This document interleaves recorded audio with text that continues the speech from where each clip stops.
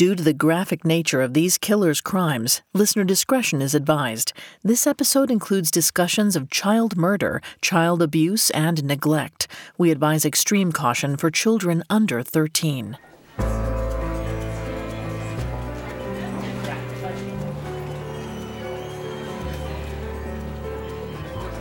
It was a happy day on the pediatrics ward.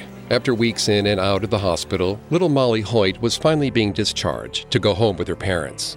The Hoyts were a sweet young couple who'd become minor celebrities on the ward because of their tragic past. They'd lost 3 children already and were understandably anxious about Molly's health. Now that the nearly 3-month-old infant had been given the all-clear, the ward staff gathered to wave the happy family off. 24-year-old Waneta Hoyt walked out into the hallway, baby Molly in her arms. The young mother smiled shyly at the doctors and nurses, but not everybody smiled back. Sylvia, one of the nurses on the ward that day, had been keeping a close eye on the Hoyts. She'd been in her job long enough to know when something wasn't right, and something was distinctly off with this family. To Sylvia, Molly seemed like a perfectly healthy baby. But her behavior was odd. At times, she didn't respond to her surroundings at all, which was unusual for her age. Most of the time, she looked off into space with a glassy stare. She rarely smiled. She seemed almost haunted. But what alarmed Sylvia the most was the way Waneta interacted with Molly, or rather the way she didn't. She'd been working in pediatrics long enough to know that some mothers took a while to bond with their infants, but this was different. Waneta seemed completely disinterested in her daughter. More than once, Sylvia tried to ignore Molly's cries, making excuses to leave the room instead of comforting her daughter. And this after losing 3 babies before. It seemed odd. Sylvia was so worried that she'd written up her concerns in Molly's medical log just the day before. But nobody listened, and as she watched the Hoyts stroll out into the sunshine, she couldn't shake the feeling that this little girl was in terrible danger.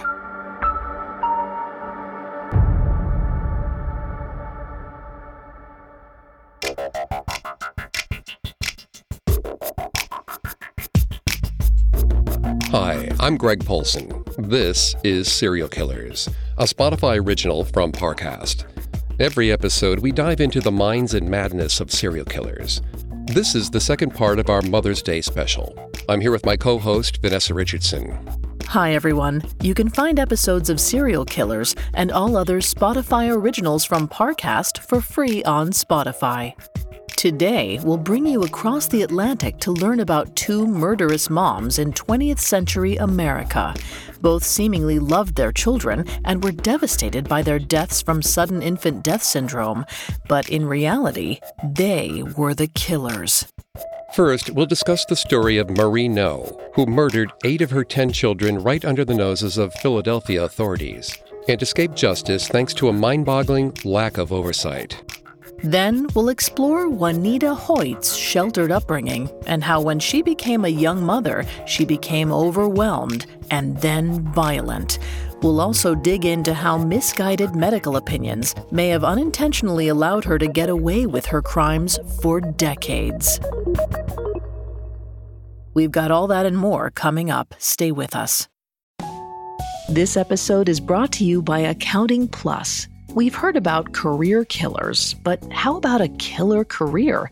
Accounting has got it all. You'll have flexibility, great pay, and the kind of lifestyle you've always dreamed of.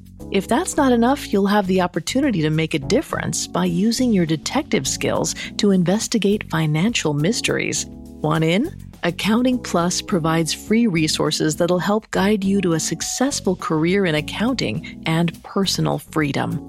Do more. Live more. Visit joinaccountingplus.com. This episode is brought to you by Anytime Fitness.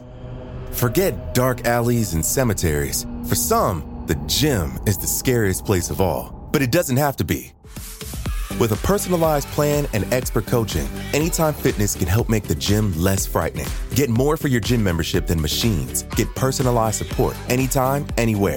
Visit AnytimeFitness.com to try it for free today. Terms, conditions, and restrictions apply. See website for details. Imagine you're a fly on the wall at a dinner between the Mafia, the CIA, and the KGB. That's where my new podcast begins.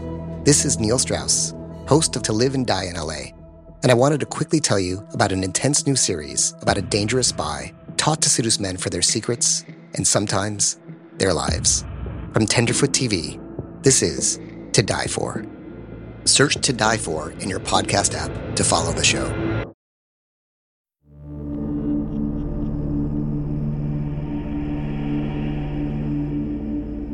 Though more and more women today are choosing not to have children, motherhood is still often seen as the default choice.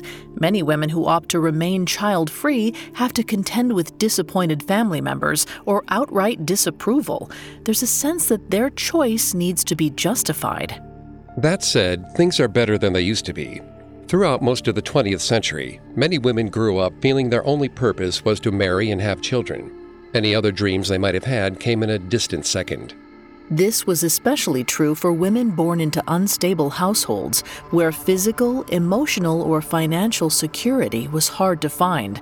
For a woman in this situation, like Marie No, starting a family of her own as soon as possible might have felt like her best shot at a stable life. Born in Philadelphia during the late 1920s, Marie had a chaotic childhood. Her father often beat her mother, and her mother ended up taking him to court when Marie was still a toddler. The case culminated in Marie being sent to an orphanage. She spent her third birthday there before being returned to her mother in the summer of 1931. 2 years later, Marie contracted scarlet fever, a bacterial infection that killed many children in the early 20th century. She recovered, but the illness had a permanent effect. According to Marie, she was treated with experimental drugs that stunted her mental development. Afterwards, reading and word comprehension were challenging for her. Marie remained close to illiterate throughout her childhood and struggled with schoolwork. She never spoke up because she had no trusted adult she could go to. Her mother was cold and sometimes violent and would whip Marie to punish her, so she kept her worries to herself. In any case, her learning difficulties weren't a problem for much longer because she dropped out of school when she was 12. Her older sister gave birth to a daughter that year, and because she was unmarried, this was taboo. To hide the truth, the family raised the baby as Marie's sister. Marie had to help raise the baby and was required to start earning money to support the family. It's not clear whether this was her choice or her mom's, but either way, it probably shaped her view of the world. At 12, whatever dreams Marie might have had for herself were now irrelevant. Her days were devoted to childcare and going to work at a menial job. She gave every paycheck she earned directly to her mother. The stress soon began to wear on her. When she was 14, she reportedly began experiencing episodes of temporary blindness, which were accompanied by searing headaches. Vanessa's going to take over on the psychology here and throughout the episode. Please note, Vanessa is not a licensed psychologist or psychiatrist, but we have done a lot of research for this show. Thanks, Greg. Vision loss can be a consequence of prolonged stress, although total blindness is unusual. At the time, Marie was diagnosed with conversion hysteria, an outmoded term which has since been replaced by conversion disorder. Per the DSM-5, this is a condition where a patient has physical symptoms like blindness, paralysis, or seizures that are caused by psychological factors. If psychological distress was causing Marie's blindness, she wasn't alone. Around the same time, one of her siblings was sent to a state hospital for psychiatric treatment and was diagnosed with a form of post-traumatic stress disorder. We don't know which sibling this was or what the related trauma may have been. Still, it's clear that the household environment was stressful and that Marie and her siblings probably struggled to get their emotional needs met. That may explain what happened next. At some point during Marie's teenage years, the family moved to the beachside town of Cape May, New Jersey, but it didn't prove to be the fresh start Marie's mother had hoped for. During their time there, Marie reported that she was raped by a man in the Coast Guard. We don't have any other details about this incident, except that the man was never identified or charged. It's important to stress here that on the whole, women lying about rape is rare. The number of false allegations made each year are vastly outweighed by the number of real sexual assaults that are never reported at all. But in this particular case, based on what we know about Marie's later patterns, it's possible that she made up the attack. There's a specific reason why she might have done this. When Marie was 5, her older sister was raped by a 40-year-old man who was convicted of the crime. Though she was too young to grasp the full impact of what was happening, Marie certainly might have noticed how much attention her sister was getting, and if that incident stuck with her, it could have inspired her to lie a decade later. Not much else is known about Marie's teenage years in Cape May, but we do know that she ended up returning to Philadelphia. In 1948, when she was 20, she met Arthur Allen Noe at a club there. The couple eloped a few months later, and Marie became pregnant with their first child. Arthur found steady work in construction, and the couple moved into a row house in a working-class neighborhood of Philadelphia. This should have been a happy, hopeful time for the young couple. But just a few weeks before Marie was due to give birth, something strange happened. Arthur came home around 1 a.m. to find a police car in his driveway. Inside, Marie was speaking with 2 officers. She told them she'd been raped. She said that she'd been asleep on the couch waiting for Arthur to come home when a stranger broke in and attacked her. She'd bitten her attacker's ear, she said, and he'd fled. As terrifying as it sounded, there were several aspects of the story that might have given the authorities pause. For one, Marie's father-in-law had been sleeping upstairs and hadn't heard anything. There were also no signs of a break-in at the house. Still, it's not clear whether the police or Arthur believed Marie, but no arrests were ever made.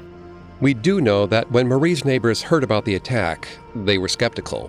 They thought it was a cry for attention. As with the Cape May attack, it's impossible for us to know whether Marie was telling the truth on this occasion or not. But if she wasn't, it was just one of many more lies to come. Not that there was much time to worry about the incident. Just weeks later, in March of 1949, Marie gave birth to her first son, Richard. The baby was born healthy, but didn't gain much weight during his first month of life. Exactly 1 month after Richard was born, Arthur came home to find his son lying motionless in his crib. He was dead, and just a few feet away, Marie was sleeping soundly in bed. Arthur rushed Richard to the hospital, where he was pronounced dead on arrival. His cause of death was noted as congestive heart failure, but there was no autopsy. In reality, it's believed Marie had suffocated Richard while he slept. We have no idea why she would do this, but she may have been experiencing postpartum psychosis. This is far less common than postpartum depression or anxiety, affecting about 1 or 2 out of every 1,000 mothers who give birth. The condition can cause paranoia, hallucinations, delusional beliefs, and disorganized thinking, and in some cases, it drives a mother to harm herself or her child. But it seems no one ever thought to look for signs of this in Marie. And unsurprisingly, Richard's death took a toll on the Noe's marriage, or at least on Arthur. According to Marie, he refused to have sex with her after the loss and, quote, wouldn't permit her to have another child. What's troubling about this statement is that she said this to a doctor less than 2 weeks after Richard's death. It's pretty striking that Marie was even ready to talk about getting pregnant again so quickly and was angry with Arthur for refusing to consider it. She felt like he was pulling away from her. She was so upset that she experienced an episode of temporary blindness and had to be led into the hospital by her husband. There, a psychiatric consultant diagnosed her with conversion hysteria, an arcane term for conversion disorder. Marie's doctor also noted that she had inadequate personality development, by which he meant that she showed difficulty adapting to the social, emotional, and intellectual demands of adult life. Despite this, he recommended that Arthur agree to have another child. After this, Marie's sight returned and she was discharged the next day. It's plausible that she might have faked this episode of blindness, hoping for this very outcome. This would certainly tally with her neighbor's opinion of her as an attention seeker. Following doctor's orders, Marie quickly became pregnant again, and in September of 1950, she gave birth to a daughter, Elizabeth. She lived for just 5 months. In February of 1951, Marie called emergency services and told them that she'd found her daughter dead in her crib. The coroner attributed Elizabeth's death to bronchopneumonia, but didn't seem to complete any examination to confirm this diagnosis. As far as the records show, nobody found the baby's death suspicious. So began a grim pattern. The next spring, Marie gave birth to baby number 3, Jacqueline. 3 weeks after bringing Jacqueline into the world, Marie claimed that she'd walked into her daughter's room to find her vomiting and turning blue. She tried to clear the baby's airway and revive her, but it was too late. Jacqueline's cause of death was listed as asphyxiation from vomit. Again, it's not clear if a full autopsy was performed. It seems that Arthur, devastated by losing 3 children in as many years, put his foot down. Like he had after Richard's death, he told Marie he didn't want any more babies and began withdrawing from her physically. The next 2 years were uneventful for the Knows, but in 1954, the police were back in their driveway. Once again, Marie told the officers that she'd been sexually assaulted in her own home. She said she was ambushed by an intruder who was hiding in her bedroom closet. She'd fainted at the sight of him and woke up to find herself bound and gagged with one of Arthur's neckties. She claimed that the attacker had choked her with the tie until she passed out. But at the ER, an exam showed no signs of physical trauma or strangulation. It's not clear what the authorities made of this report, though it seems nothing ever came of it. But as the police left the Knowes house that night, one of their neighbors was watching from behind her curtain. This neighbor, who we'll call Dorothy, felt uneasy about Marie for a while. One afternoon, Marie had cornered Dorothy out in her front yard and told her all about a series of obscene calls she'd received. Though Marie claimed to be upset by the calls, she described them in graphic detail. To Dorothy, she didn't seem to want support so much as attention. So when she found out why Marie had called the police that night, Dorothy was suspicious. She felt Marie wasn't a victim, but a serial fantasist. And over the next few weeks, as Dorothy reflected on all she knew about Marie, her thoughts turned to those 3 poor children, how their deaths had come one after another, and how much attention Marie must have gotten as a result. She began to wonder exactly what this mother was capable of, and what might happen next.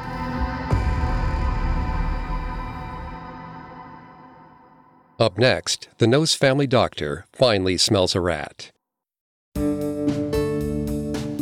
What could be more shocking than uncovering the deep, dark secrets behind history's biggest stories? Realizing that everything you thought was true was a lie. Hi, it's Carter from the Parcast series Conspiracy Theories. Every Monday and Wednesday, take a closer look at the blurred line between fact and fiction and discover that there may be more to the so-called truth than you think.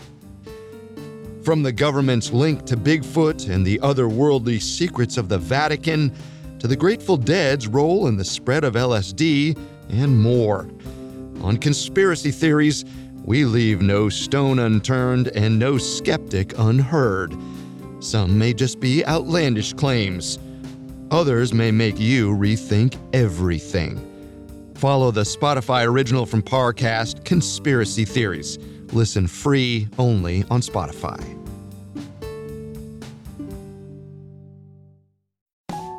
This episode is brought to you by Accounting Plus. We've heard about career killers, but how about a killer career? Accounting has got it all. You'll have flexibility, great pay, and the kind of lifestyle you've always dreamed of. If that's not enough, you'll have the opportunity to make a difference by using your detective skills to investigate financial mysteries. Want in? Accounting Plus provides free resources that'll help guide you to a successful career in accounting and personal freedom. Do more. Live more. Visit joinaccountingplus.com. Now back to the story.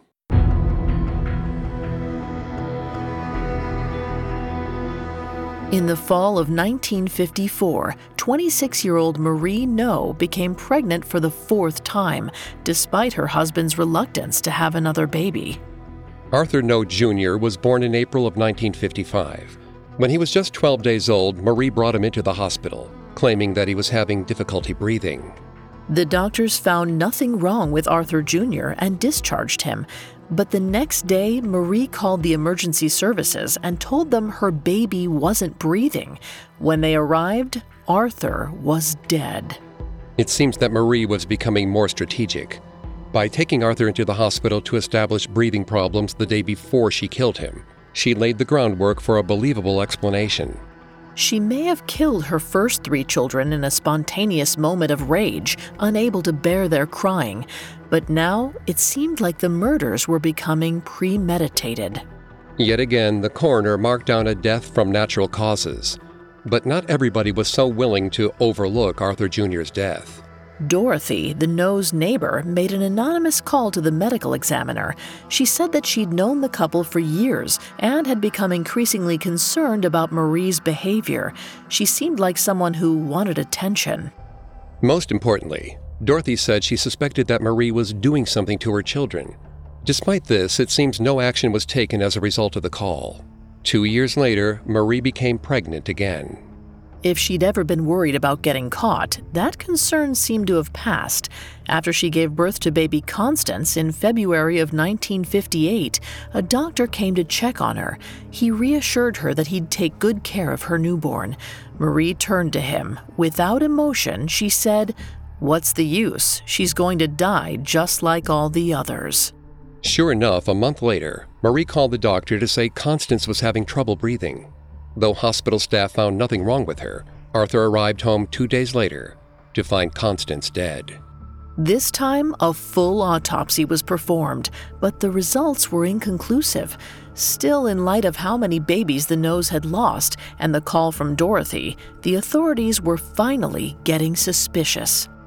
Police interviewed the couple and noted that Marie seemed slow to understand questions. Her memories of her childhood were vague, and she appeared, quote, either hypothyroid or under par mentally. Marie's cognitive difficulties may explain why her MO is so inconsistent. On the one hand, her crimes seem premeditated, and she made efforts to cover her tracks. On the other, she couldn't seem to stop herself from making suspicious comments to medical staff. But the police found no red flags in the interview. The couple were released without charge, and Constance's cause of death was recorded as undetermined. 4 years later, Marie became pregnant again and gave birth to another baby girl, Mary Lee, in June of 1962. After taking the baby home from the hospital, 34-year-old Marie began calling her family physician, Dr. Columbus Gangemi, at all hours. She complained that the baby wouldn't stop crying and was driving her nuts. Finally, it became too much to take. When Mary Lee was 6 months old, Marie smothered her until she stopped breathing. Then she called Dr. Gangemi and told him that the baby was dead. The lack of emotion in her voice unnerved him. Police interrogated Marie and Arthur once again, and an extensive autopsy was performed. But the results were again inconclusive. And though the medical examiners voiced serious concerns about what was going on, they had no evidence against the couple. Despite mounting suspicion, the No's were about to have the public on their sides. Just weeks after Mary Lee died, they gave an interview to Life magazine, chronicling the tragic deaths of their 7 children. The highly sympathetic article ran in July of 1963, identifying the couple under a pseudonym, Mr. and Mrs. Moore. The piece drew widespread attention to sudden infant death syndrome, or SIDS, and to the possibility that it could recur within a family. SIDS describes the sudden, unexplained death of a baby under 1 year old, usually while they're sleeping. It's most common in babies between 1 and 4 months old. But to be clear, that is not what happened to the No babies. A more relevant diagnosis in this case might have been Munchausen syndrome by proxy, which is also sometimes known as factitious disorder imposed on another. First identified in the late 1970s, more than a decade after Marie's crimes, it involves producing or faking symptoms of an illness in another person, usually a child or another dependent. Although the causes of the condition aren't well understood, it's often motivated by a desire for attention, sympathy, or special treatment. And to be clear, Marie wasn't ever formally diagnosed, but some experts have theorized that the condition might have been behind her crimes. As it was, no one knew to look out for warning signs in Marie, and on the whole, medical authorities seemed baffled by the No's. Several people were alarmed. doctors, nurses, medical examiners, but nothing ever came of their investigations. In December of 1964, Marie gave birth to another daughter, Catherine. The baby was in and out of hospital with so-called breathing difficulties, although the staff noted nothing physically wrong with Catherine. Dr. Gangemi, the family physician, noted that the baby often seemed distressed and upset when she was admitted, but regularly calmed down when she was under observation at the hospital. This dragged on for more than a year. Catherine was periodically admitted to the hospital for breathing problems that could never be replicated on the ward. Dr. Gangemi had his suspicions, but was seemingly either unwilling or unable to take any action. Finally, in February of 1966, Marie smothered her 1-year-old daughter to death. Thanks to the No's national prominence, the death prompted a media frenzy. The tragic family from Life magazine had lost yet another baby. The couple gave several press interviews in the weeks after losing Mary Lee. According to Dr. Gangemi, Marie seemed to relish the attention and the feeling of being a minor celebrity. Little did she know she was drawing some unwanted attention too. Investigators in Philadelphia began digging into her past and discovered that she had a history of filing police reports that couldn't be substantiated. But the investigation didn't move fast enough to save the last No baby. Arthur No was born in July of 1967 and spent his first 2 months of life under observation in the hospital. The staff noted that his parents barely visited him at all. When he was about 5 months old, Arthur Jr. was rushed into the ER. Marie claimed that the family cat had lain across the baby's face, smothering him, but he survived. Remarkably, even though the ER doctor recorded the incident as a possible attempted suffocation, the Nos were allowed to take their son home with them later that day. About 2 weeks later, just after Christmas of 1968, Arthur Jr. was back in the ER. This time, he was dead on arrival. And now, after years of evading justice, it seemed that Marie was finally cornered. The police interrogated the couple in their home, and both insisted that they had nothing to hide. Marie claimed that she'd found Arthur Jr. gasping for air and that she tried to resuscitate him before calling the rescue squad. For his part, Arthur No seemed bewildered. He told the police, "I have no idea why this is always happening to us. I wish to God I did."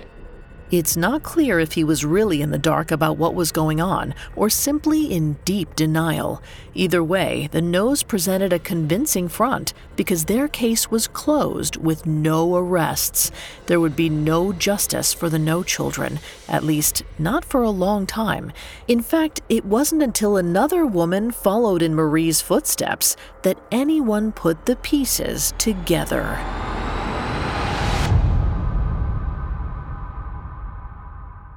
Up next, we'll explore the story of Waneta Hoyt, whose murders may well have been directly inspired by Marie's. This episode is brought to you by Anytime Fitness. Forget dark alleys and cemeteries. For some, the gym is the scariest place of all, but it doesn't have to be. With a personalized plan and expert coaching, Anytime Fitness can help make the gym less frightening. Get more for your gym membership than machines. Get personalized support anytime, anywhere. Visit AnytimeFitness.com to try it for free today. Terms, conditions, and restrictions apply. See website for details. Now back to the story.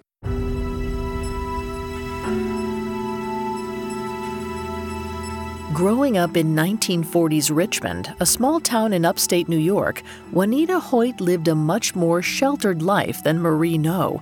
As far as we know, there was no violence or abuse in her household. But money was scarce and the family weathered a lot of loss. In fact, Waneta's birth was followed by a double whammy of tragedy. In 1946, just after Waneta was born, her brother died of meningitis right before his 3rd birthday. Another baby, who arrived a year after Waneta, was stillborn. Perhaps as a result of the trauma she'd absorbed in her earliest months, Waneta grew into a shy and withdrawn child. She was a dreamer, off in her own world. She didn't show much interest in school, didn't take part in any extracurricular activities, and was a bit of a loner. This apparent lack of ambition was probably influenced by her mom, who she was close to.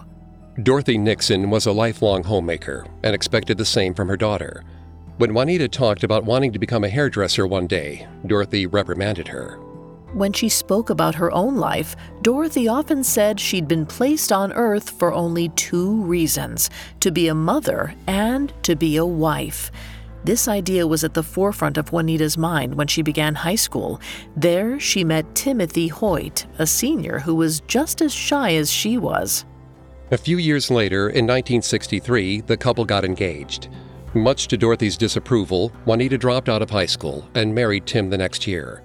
That October, she gave birth to a son, Eric. The young family settled into a modest house in Newark Valley, a village about 10 miles south of Waneta's hometown. At first, Waneta seemed to thrive in her role as a young mother and doted on Eric to the point of being overprotective. At least that was the impression she gave to her neighbors. But in reality, the 18-year-old was overwhelmed by motherhood. She couldn't stand the sound of Eric's crying, which seemed relentless. The sound of a baby crying can be like nails on a chalkboard, and there may be a biological reason for that. Research suggests that the sound of a baby crying has a unique impact on the brain, subconsciously activating the fight or flight response. This happens both to parents and non-parents, and in Waneta's case, the effect may have been extra pronounced. After all, she'd been raised to believe that her sole purpose was to have children. Her inability to soothe her son may have felt like an unbearable failure, amplifying her fight or flight response. But fleeing wasn't an option for Waneta, so she chose violence. Waneta's own account of her crimes is inconsistent, but here and throughout the episode, we're outlining what she later told authorities. A few weeks after Christmas, on January 26 of 1965, she was at home alone with Eric, who was apparently fussy that day. No matter what she did, the baby wouldn't stop crying. The sound seemed to grow louder and louder, filling the room, and then the entire house, until Waneta could focus on nothing else. She had to make him stop. She grabbed a pillow from the couch and held it over her baby's face. Within moments, there was silence. It's not clear whether Waneta set out to kill Eric or if she just wanted to silence him, but even if murder wasn't her intention, any rational person would know the danger of smothering a baby for any length of time. That afternoon, Waneta's neighbor Betty heard screams outside her window. When she ran outside, she found Waneta standing in her driveway, crying for help. She said something was wrong with Eric. Alarmed, Betty followed Waneta inside, where she found the baby lying limp on a table. She tried to revive him, but it was no good. The 3-month-old was dead. Nobody suspected this was anything other than a terrible tragedy. After all, it had only been a couple of years since everyone read about the family whose children had all died of SIDS. The Life article about the No family undoubtedly helped to raise awareness of sudden infant death syndrome throughout the United States. Now, everyone assumed that Eric Hoyt was another victim, which helped Waneta to get away with her crimes. It's also entirely possible that Waneta herself knew about SIDS and may even have been inspired by the No's story. Reading that article could have been the first time she ever realized that there was, plausibly, a way for her baby to stop breathing on his own. As far as anyone could tell, Waneta and Tim were both devastated by their baby's death. But they had another son, James Hoyt, in May of 1966. For 2 years, everything seemed to be going just fine for the family. In July of 1968, they had their first daughter, Julie, and for a few weeks, things were blissful. But once they were back home and Tim returned to work, Waneta began to feel overwhelmed again. Tim worked long days in construction, leaving Waneta alone at home with 2 children for hours on end. As was normal for married women at the time, she was expected to shoulder all of the childcare and housekeeping work alone.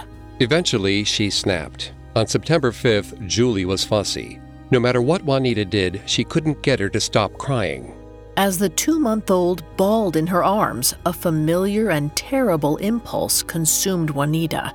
She held Julie tighter and pressed her nose and mouth against her shoulder, hard enough to suffocate her. This time, Waneta surely knew exactly what she was doing. This wasn't a misguided attempt to silence her daughter. It was murder. But to the authorities, it looked like another tragic case of crib death. 3 weeks later, Waneta was getting dressed when 2-year-old James kept trying to get her attention. Finally, he started crying and wouldn't stop. Furious, Waneta grabbed a bath towel and smothered him to stop his cries. When paramedics arrived at the house, Waneta claimed that James had suddenly yelled out, "Mommy," then collapsed to the ground. Afterward, James's autopsy found no clear cause of death. And despite Waneta's 2 children dying within a month, it doesn't seem as if any red flags were raised. Those who knew the Hoyts had no reason to be anything other than sympathetic. The couple seemed utterly shattered by their loss. Their grief continued for months. When Julie, James, and Eric's birthdays arrived, Waneta talked wistfully about them. On Memorial Day, she and Tim laid flowers on their children's graves. And when Waneta became pregnant again, she and Tim seemed determined to make sure history wouldn't repeat itself. After she gave birth to their 4th child, Molly, in March of 1970, the couple sought advice from the best doctors they could find at Upstate Medical Center in Syracuse, which was a 2-hour drive away. There, they met Dr. Alfred Steinschneider, a pediatric researcher with a particular interest in SIDS. Under his supervision, Molly spent her first weeks of life in and out of the hospital, hooked up to machines monitoring her breathing. Doctors noticed occasional abnormal pauses in her breathing, but weren't too alarmed. They discharged Molly on multiple occasions, but her parents always brought her back within days, reporting that she was having trouble breathing. At least one nurse was concerned about the situation. She even wrote in a report that Molly rarely smiled and noted a strange lack of interaction between Molly and Waneta. But it seems the nurse's observations didn't concern anyone else enough to take action. When Molly was 2.5 months old, the doctors discharged her again. The very next day, Waneta picked up a pillow and smothered her to death. The following spring, Waneta gave birth to her 5th child, Noah. Like Molly, he was monitored extensively by Steinschneider and other doctors, but to no avail. In July of 1971, Waneta held a pillow over Noah's face until he stopped breathing. Despite this 5th death, there was no official investigation into the Hoyts. One major reason for this was that the medical community seemed to be firmly behind them.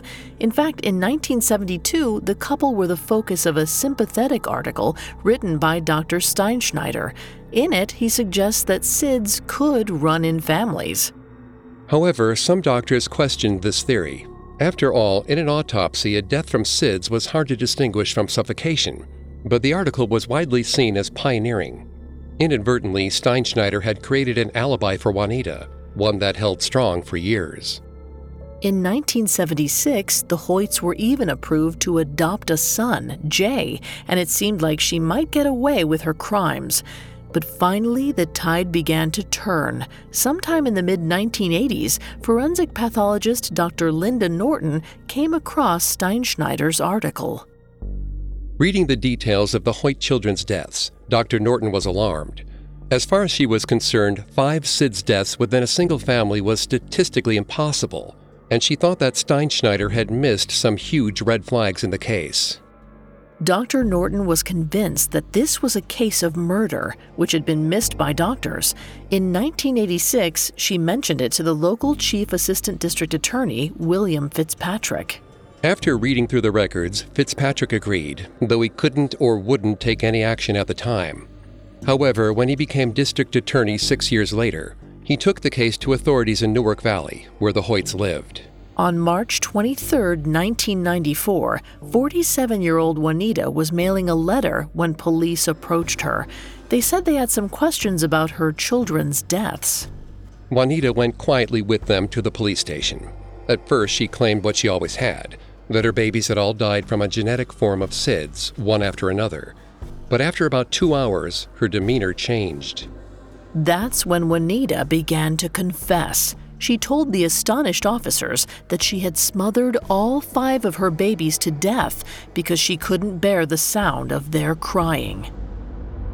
Waneta was taken into custody that day. Her husband Tim was also questioned, but released without charges. However, 2 months later, Waneta recanted her confession.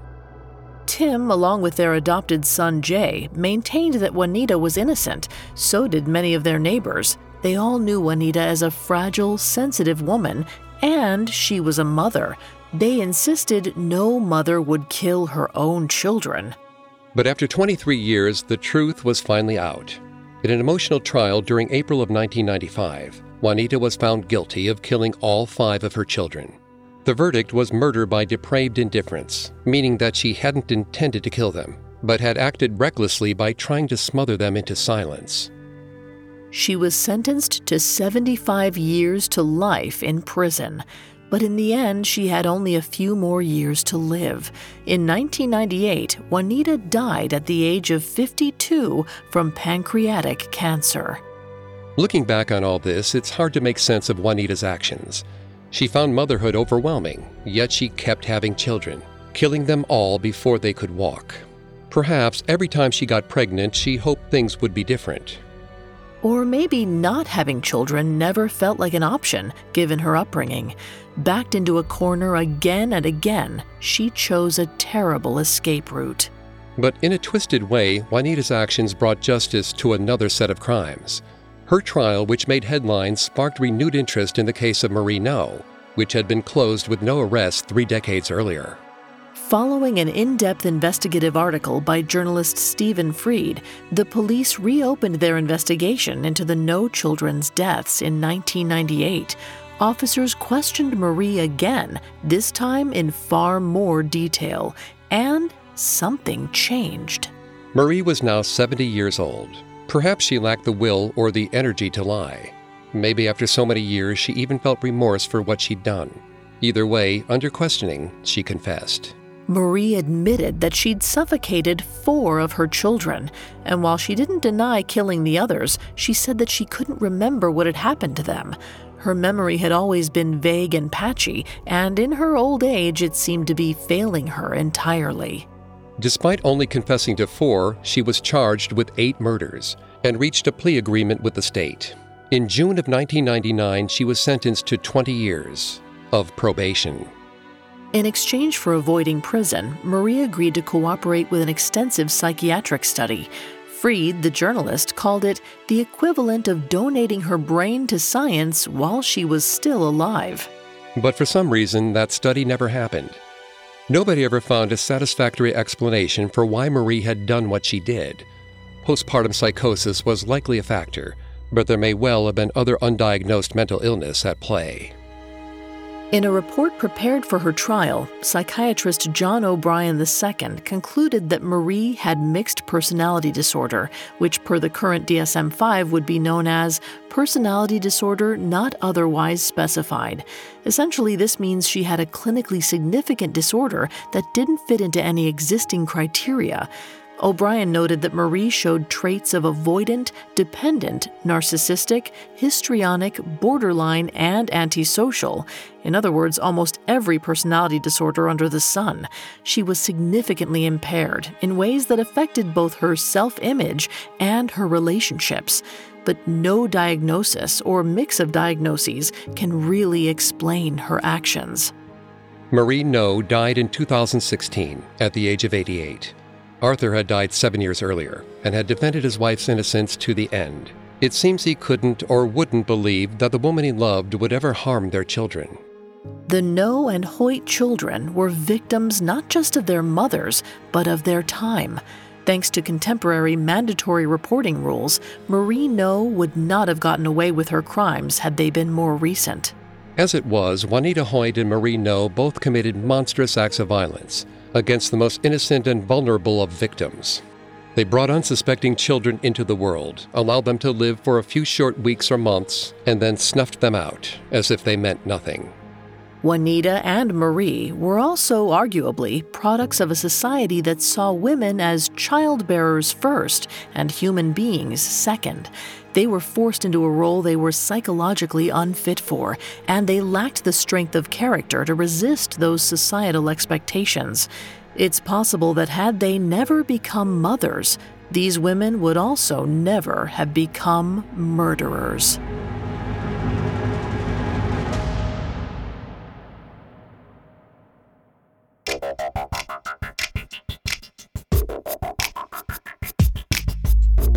Thanks again for tuning into Serial Killers. We'll be back soon with another episode. For more information on Waneta Hoyt, amongst the many sources we used, we found Richard Firstman and Jamie Talon's book, The Death of Innocence, extremely helpful in our research.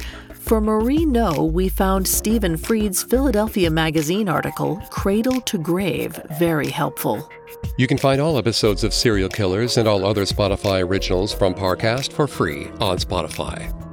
If you enjoyed this episode, check out my other Spotify original from Parcast, Malicious Moms. We'll see you next time. Have a killer week. Serial Killers is a Spotify original from Parcast. Executive producers include Max and Ron Cutler. Sound design by Anthony Valsic, with production assistance by Ron Shapiro, Trent Williamson, Carly Madden, and Bruce Kitovich. This episode of Serial Killers was written by Emma Dibdin, with writing assistance by Joel Callan, fact-checking by Cheyenne Lopez, and research by Brian Petrus and Chelsea Wood. Serial Killers stars Greg Polson and Vanessa Richardson.